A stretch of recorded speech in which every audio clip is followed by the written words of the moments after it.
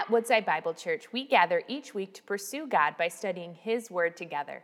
This Christmas season, we invite you to look deeper into the incredible covenants God made with His people in Scripture. Tune into our current series, Gift Wrapped, From Longing to Lavish, to discover God's unwavering promises to meet the ultimate longings of our heart and ultimately renew our hope with the brilliant truth of the gospel. Good afternoon, everyone. We are in Exodus 19. As you go there, as you know, we are in the middle of our Christmas campaign, and you've heard me in the last couple of weeks mention a number of the buildings for Romeo, the Algonac churches that are trying to secure better facilities. And while we might be like, well, I'll never go to those places, we are one church family, and let's remember that when we were moving into this building, the whole of Woodside helped us so that we moved in here without a mortgage note. But also at the level here of Royal Oak, as I mentioned before, our aim is to grow into our budget, right? Because some weeks we make budget, some weeks we don't. So we're not quite there yet. And so we need to grow into it, not by new people joining the church, as I said.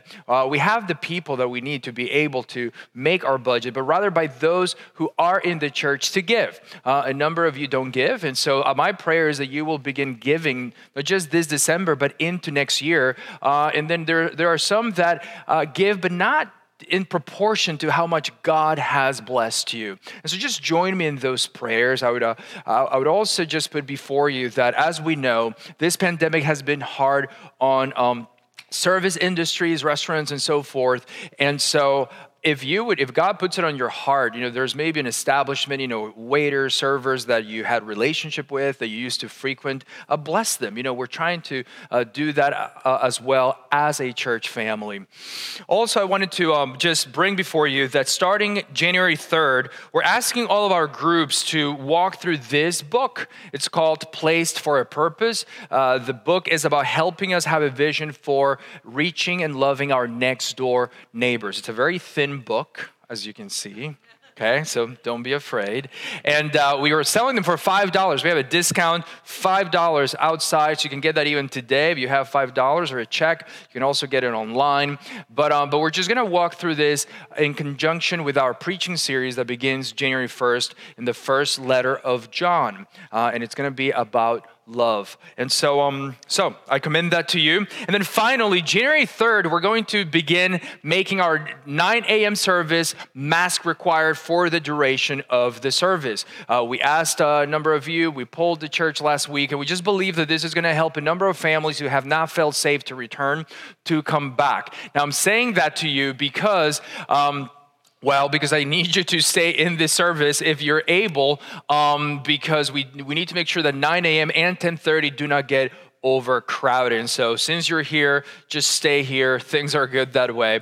But because that's one of the things that we have to consider is any of the services going to get overcrowded in us doing this? And we believe that it will not, but also we're seeing that, especially 10:30 is the one that has that trouble. A number of them at 10:30 were willing to attend another service if we bring that back to the church and say, hey, we're needing to tweak this just a tad. But I'm very excited about that. That begins January 3rd. That'll be mass required for the duration of the service, just at the 9 o'clock service for children 5 and older. In the kids ministry for K through 5th grade also, we will have that requirement. Okay, Exodus 19. Let's go to the Lord in prayer. Our Heavenly Father, the people dwelling in darkness have seen a great light. Oh, how wonderful it's been to sing. And in the darkness shines an everlasting light. Father, we ask you to flood our hearts with your love by your Spirit. Remind us of how secure we stand in the grace of Jesus Christ, having no condemnation before you, but access, confidence, your peace, your joy. Lord, would you right now allow us to commune with you by means of your word? Make us able to receive spiritual things by the Spirit of God. Remove all distractions, internal or external.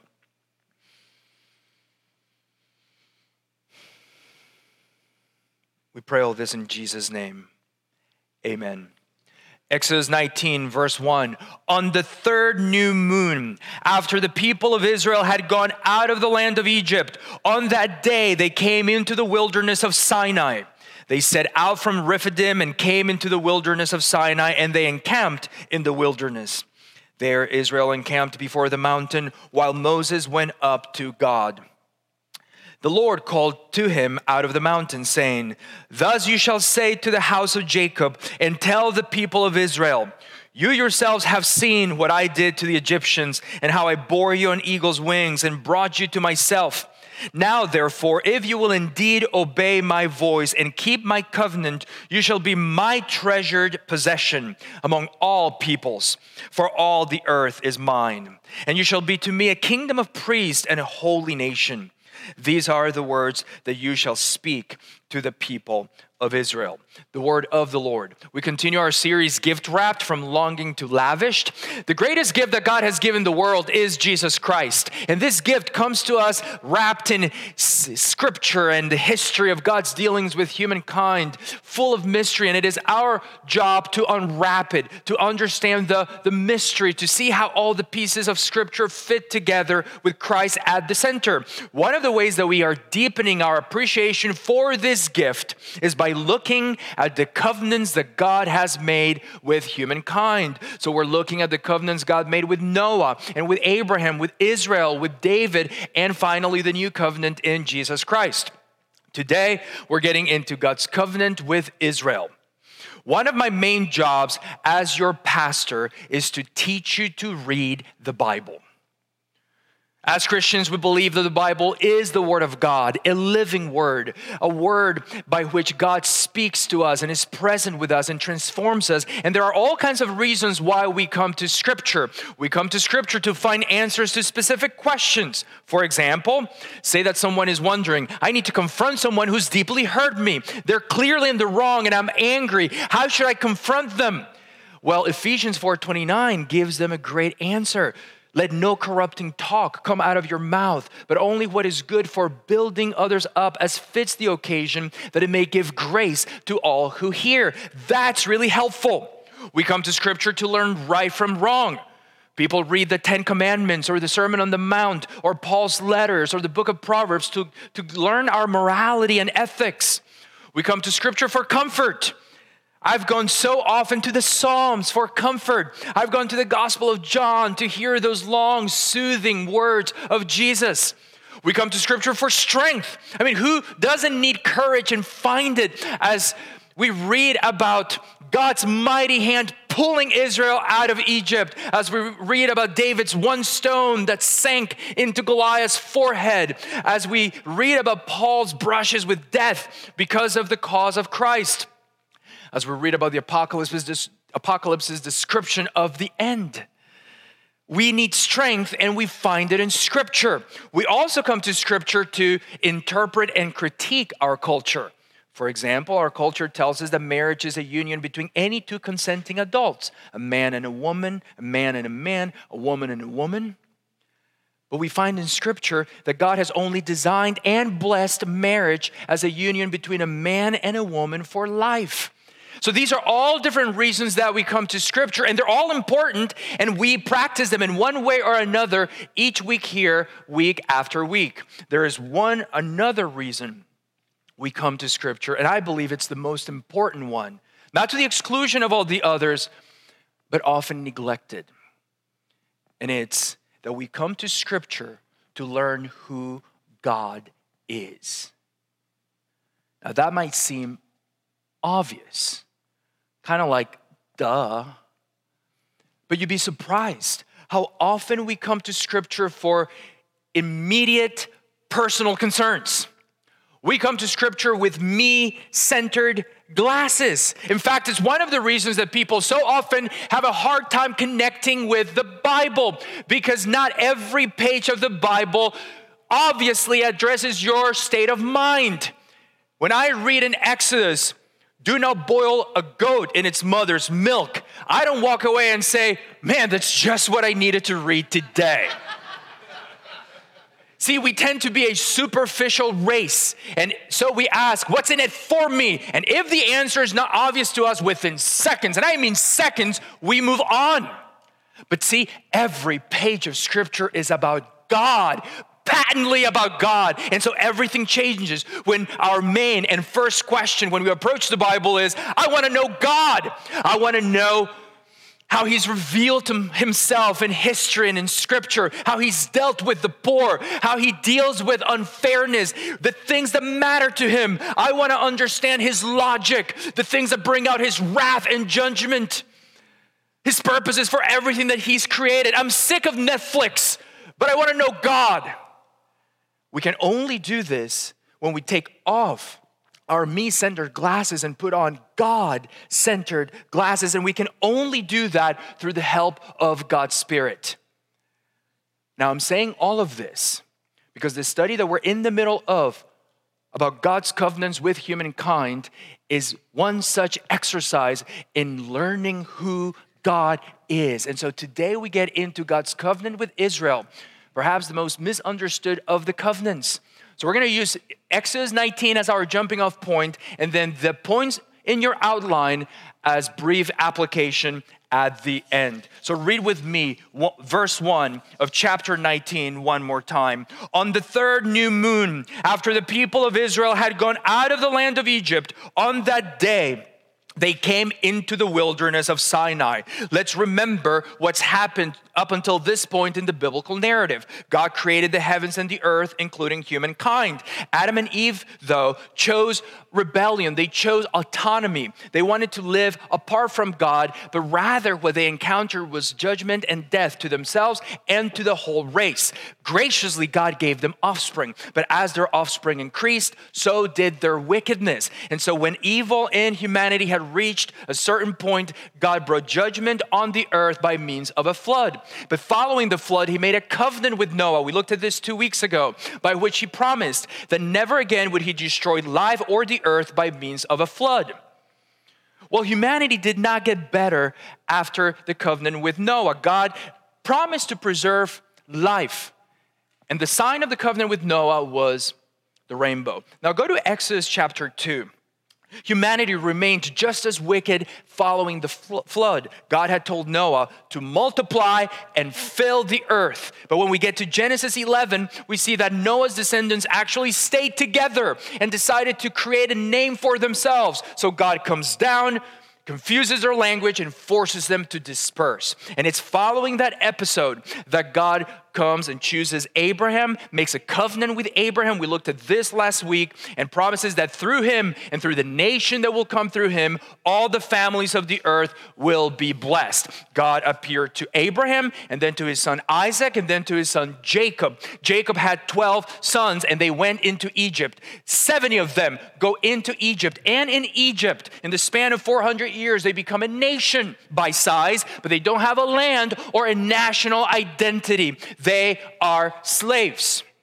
400 years go by, and then God appears to Moses. But before we look at God's appearance to Moses, let's look at why God appears to Moses. Exodus chapter 2, verse 23. During those many days, the king of Egypt died, and the people of Israel groaned because of their slavery and cried out for help. Their cry for rescue from slavery came up to God, and God heard their groaning. And God, listen to this, remembered his covenant with Abraham, with Isaac, and with Jacob. God saw the people of Israel, and God knew. It was the covenant. It was the covenant with Abraham that prompted God to move to bring Israel out of Egypt. Now look at chapter 6 in Exodus. So God comes to Moses in the burning bush. They talk. They have a series of conversations. In chapter 6, here's what it says, verse 2. God spoke to Moses and said to him, I am the Lord. I appeared to Abraham, to Isaac, and to Jacob as God Almighty. But by my name, the Lord, I did not make myself known to them. I also established my covenant with them to give them the land of Canaan, the land in which they lived as sojourners. So 400 years have gone by from the time of Abraham. Abraham, this childless moon worshiper, has become a numerous people, but they are enslaved by a ruthless master and they do not have a land. And because God established his covenant with Abraham, he determines to deliver Israel and to give them the land. And so between Chapter 7 and 14 in Exodus, we have this awesome display of the power of God in the 10 plagues as God defeats the pride of Egypt's Pharaoh. Water turns to blood. Pharaoh could care less. Frogs cover the land. Pharaoh is mildly annoyed. Gnats cover man and beast. Pharaoh's heart gets harder and he refuses to listen to God and let Israel go. Flies swarm the land. Pharaoh seems to give in, except he did not. The Egyptian livestock dies, but Pharaoh refuses to let Israel go. God sends boils, then hail, then locusts, then darkness, a darkness that could be felt, Scripture says. God hardens Pharaoh's heart and he will not let the people go until we get to the last plague, the death of the firstborn of Egypt. From the firstborn of Pharaoh who sat on the throne to the firstborn of the slave girl to the firstborn of the cattle. The Lord says, there shall be a great cry throughout the land of Egypt, such as there has never been nor ever will be again. But all the firstborns of Israel are spared by the blood of a lamb that was smeared on the doorframe of their homes. And so finally, with his firstborn dead and his country decimated, Pharaoh says to Moses, go, you and all your people. And as if these displays of the power of God had not been enough, after Israel leaves Egypt, Pharaoh changes his mind and begins to chase after them. This is insane. Have you ever done anything insane?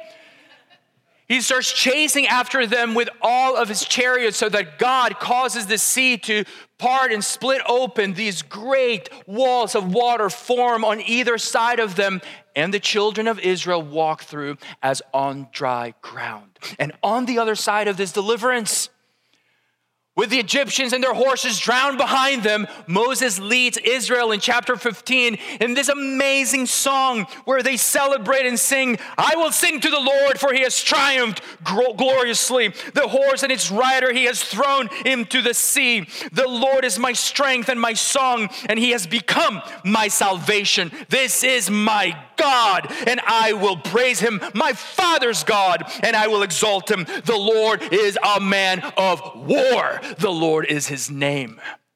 Could you imagine that song, just hearing it? It puts us to shame when we sing.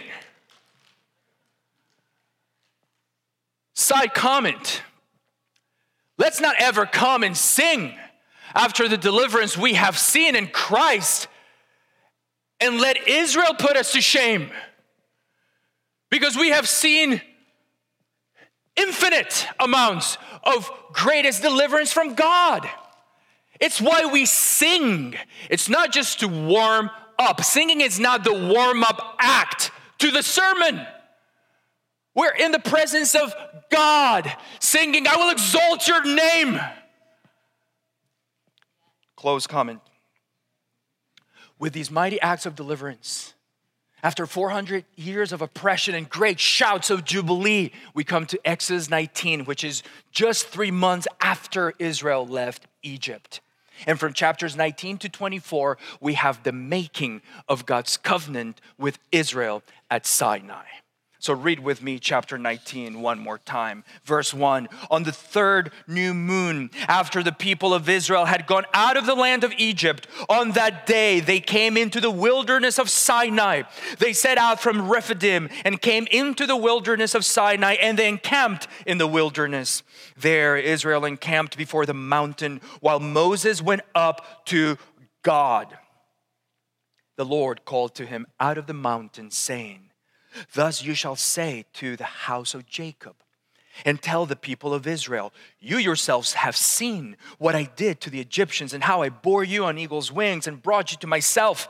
Now, therefore, if you will indeed obey my voice and keep my covenant, you shall be my treasured possession among all peoples, for all the earth is mine, and you shall be to me a kingdom of priests and a holy nation. These are the words that you shall speak to the people of Israel. The Lord says to Moses, say to the house of Jacob, to the people of Israel. The house of Jacob is meant to remind them that they used to be just a house, a clan, one family. Now they've become a nation. And he says to them, you yourselves have seen what I did to the Egyptians, how I bore you on eagle's wings and brought you to myself. We need to pause here to reflect, because it's upon these acts of God that the covenant is entered into. The 10 plagues had the goal of magnifying the power of God, ingraining in the collective memory of Israel his mighty acts, so that for generations they would know that God is a warrior. From generation to generation, they would remind each other and their children, God fought for us. Because Israel, you see, would find itself once again in a vulnerable place, seeking power from many different sources.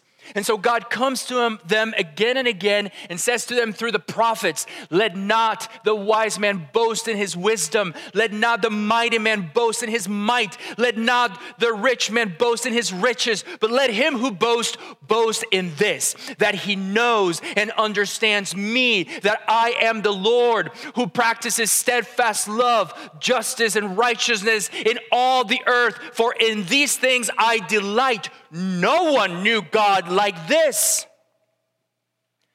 And so God says to them, I bore you on eagle's wings. Don't you love that metaphor? Moses uses it again toward the end of his life in Deuteronomy 32. He says, God found Jacob in a desert land and in the howling waste of the wilderness. He encircled him. He cared for him. He kept him as the apple of his eye, like an eagle that stirs up its nest, that flutters over its young, spreading out its wings, catching them, bearing them on its pinions. The Lord alone guided him. No foreign God was with him. Listen, we need to learn who God is, because it is rooted in the human heart and in the Western psyche that we can save ourselves. And yet, haven't we seen that even our medical technology and our protocols and doing everything we're supposed to, that we can't save ourselves from this invisible virus? Our strength can't save us. Our wisdom can't save us. Yes, we need to be wise, but the line is so thin between wisdom and trust. Wisdom and worship, wisdom and self-preservation. This applies to many areas of life. Whatever your enemy is, barrenness, or being jobless, or being without someone to share life and share love with,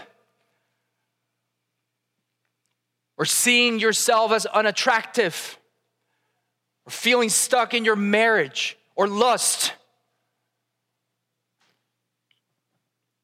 or the frightening aspects of aging. Whatever your enemy is, God will bear you on eagle's wings. Where is your trust? Where is your worship? What is your boast? You see, God says to Israel, if you will indeed obey my voice and keep my covenant, what he's saying to them is, I fought for you. I delivered you. I carried you on eagle's wings. I showed you my power. I showed you that I'm trustworthy.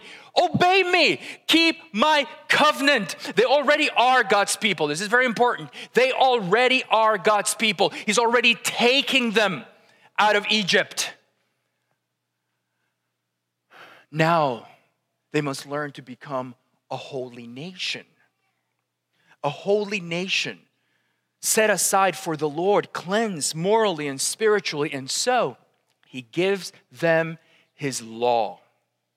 Not just the 10 commandments, but all the instruction that they need to become a nation under the kingship of God. And so after God gives them the words they are to keep, Moses writes them down and he builds an altar at the foot of the mountain. And then they offer animal sacrifices. And Moses takes some of the blood and he throws it against the altar, and some of the blood, and he throws it against the people. And then in Exodus 24, verse 8, he says, behold, the blood of the covenant that the Lord has made with you in accordance with these words.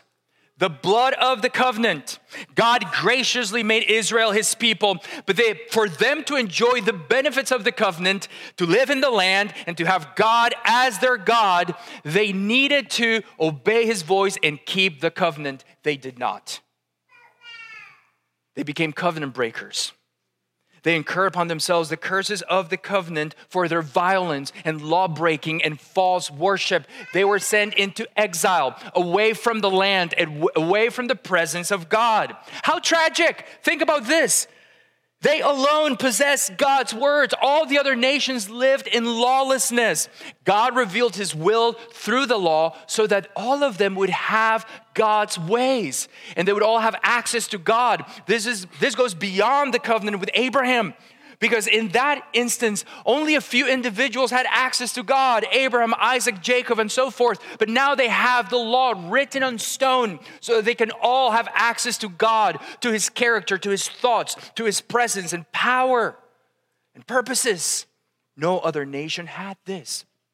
No other nation was so blessed as to have the word of God. All the nations walked in utter darkness, and yet the covenant through Moses showed the weakness of the law, because the externalized law coming at them from the outside failed to transform their hearts, and sin seized upon it and increased greed. Paul tells us about this in Romans. And so the people latched onto the law, and rather than let the law lead them into humility because of their inability to keep it, God had made provision for this. Rather than let it humble them because they failed to reflect the heart of God, the people became filled with nationalistic pride.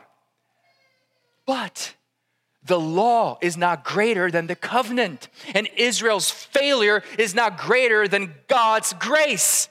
So even though Israel failed to keep the law, God had already bound himself by covenant. Remember, a covenant is a solemn oath to undertake an obligation. God is bound to his people by covenant. And while Israel will face the consequences of their unfaithfulness, God will not rescind the covenant. Instead, he sent his son, born under the law, to redeem those under the law. This is Christmas, you guys. This is why we celebrate Christmas. Yes, think about that baby born in the manger, but even more than that, think about that baby born under the law as the offspring of Israel. The blessing of the covenant comes through Israel to all the families of the earth. And so Jesus comes as that faithful Israelite who succeeded at every point where Israel failed. Which is why Jesus says, we read in the Gospel of Matthew, do not think that I've come to abolish the law and the prophets. I did not come to abolish them, but to fulfill them. He's the faithful Israelite who never boasted in riches, wisdom, or might, but his only boast always was the Lord. And by his death, he took upon himself the curses of the covenant that should have come on all covenant breakers. I mean, just think about the weight of the law. Infraction after infraction for over a millennium, now falling on Christ. And because of his death, because he was faithful to his messianic task, he's gone back to the Father and now sent the Holy Spirit upon God's people. And it's that Holy Spirit, listen to me, it's that Holy Spirit living within us that now writes the law of God in our hearts. It's not written in stone any longer. We are not of the letter, but of the Spirit. Do you see how amazing this is? Oh, my goodness. The law of God is now within us. It's not just coming to us from the outside. There is nothing else like this, where the law of God and human hearts match. Do you understand? Within your heart, it's written. And so you love God from within. You care about Him. You want to follow Him. You hate sin. You can die to sin and kill it. There's not this conflict consistently because from within, your heart has been transformed. You cannot find this in any of the religions of the world, and not even in the Mosaic covenant. Which is why when Jesus starts his ministry, Matthew quotes Isaiah and says, the people who dwelt in darkness have seen a great light. In the coming of Jesus, God saves us out of darkness into marvelous light. And so let's finish with 3 points of application. God saves his people to treasure them. God said to Israel at Sinai, if you will indeed obey my voice and keep my covenant, you shall be my treasured possession among all the peoples. That's a big if. If you obey my voice and keep my covenant, we know the history. They did not. But here's the thing, you and I do not obey God's voice or keep his covenant. We are covenant breakers, which is why on the night of his arrest, Jesus takes the cup and says, this cup that is poured out for you is the new covenant in my blood. It's now in his blood. What he's saying to us is, you did not keep the covenant, but I did. And so the curse that should have fallen on you has fallen on me. I've taken it for you, and I'm guaranteeing the life of everyone who comes to me by faith and enters into covenant with me by my blood. The net effect for you and I is that between now and eternity, we are God's. He fights for us. He carries us on eagle's wings. We are his treasured possession because Jesus kept the covenant. You see that? That's a big if. We could not do that if. But Christ did it for us. And so we are God's treasured possession. Number 2, God equips his people to minister. God said to Israel, and you shall be to me a kingdom of priests. Now remember that God's purpose was to bless all the families of the earth through Abraham and his offspring. And so as priests, we represent God to the world. So many people are far from God. They're in utter darkness. They've never experienced the great light that the prophets spoke about. They don't know their way back to God. And so it's our God-given role and mission to point them to the light, to point them to the God who alone can bear them on eagle's wings. Who are you sharing this light of Christ with this Christmas? Who is God sending you to? Maybe you should write a letter to a friend, to a family member, someone who's had a hard year but has no idea how to make sense of it all.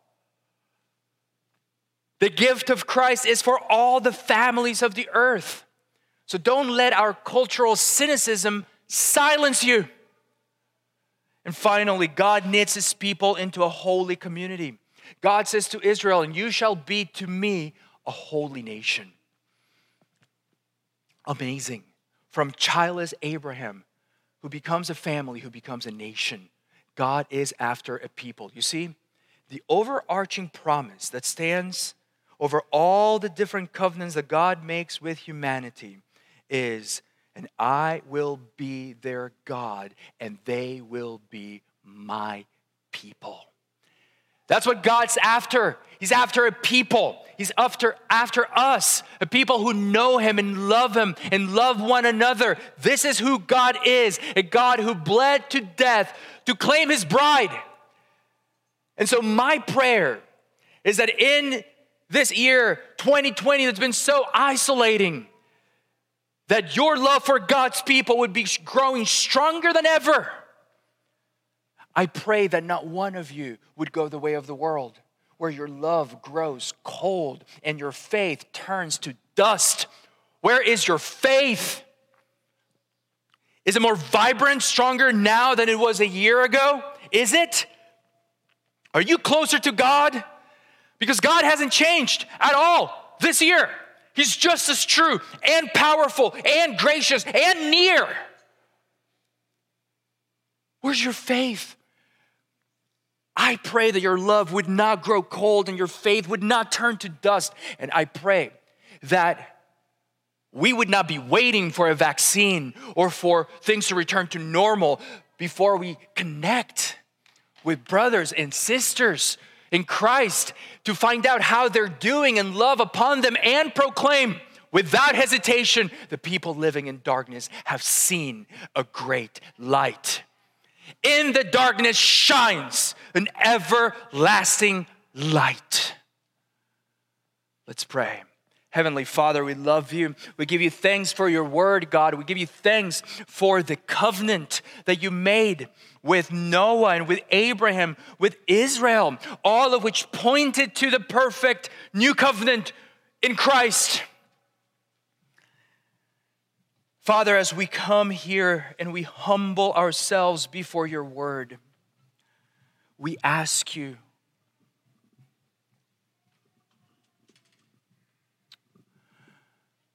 to make us aware of our inability to keep your law,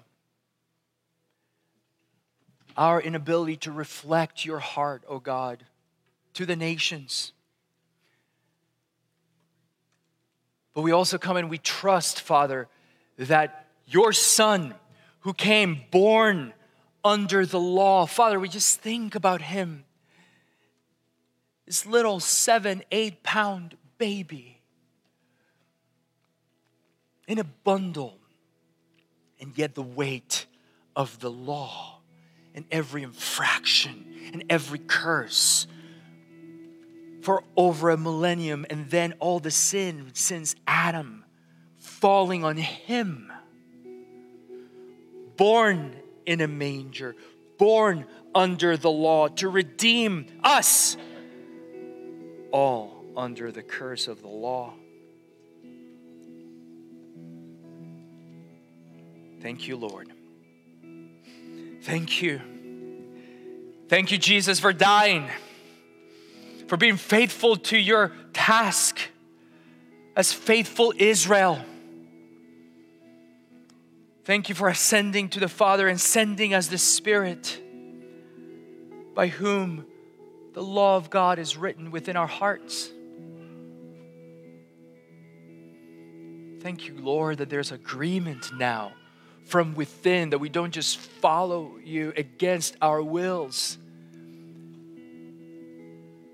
that we're being cleansed, being made holy by the Spirit of God, so that there's alignment between you, your holiness, your character, and what we desire and who we're becoming. We love you. We trust you. We worship you, Lord Jesus, and it is in your name that we pray. Amen. Thank you for joining us as we study God's Word together. We would love to hear how God is moving in your heart and get you connected into the Woodside Bible Church family. Head over to woodsidebible.org/connect to introduce yourself to us today.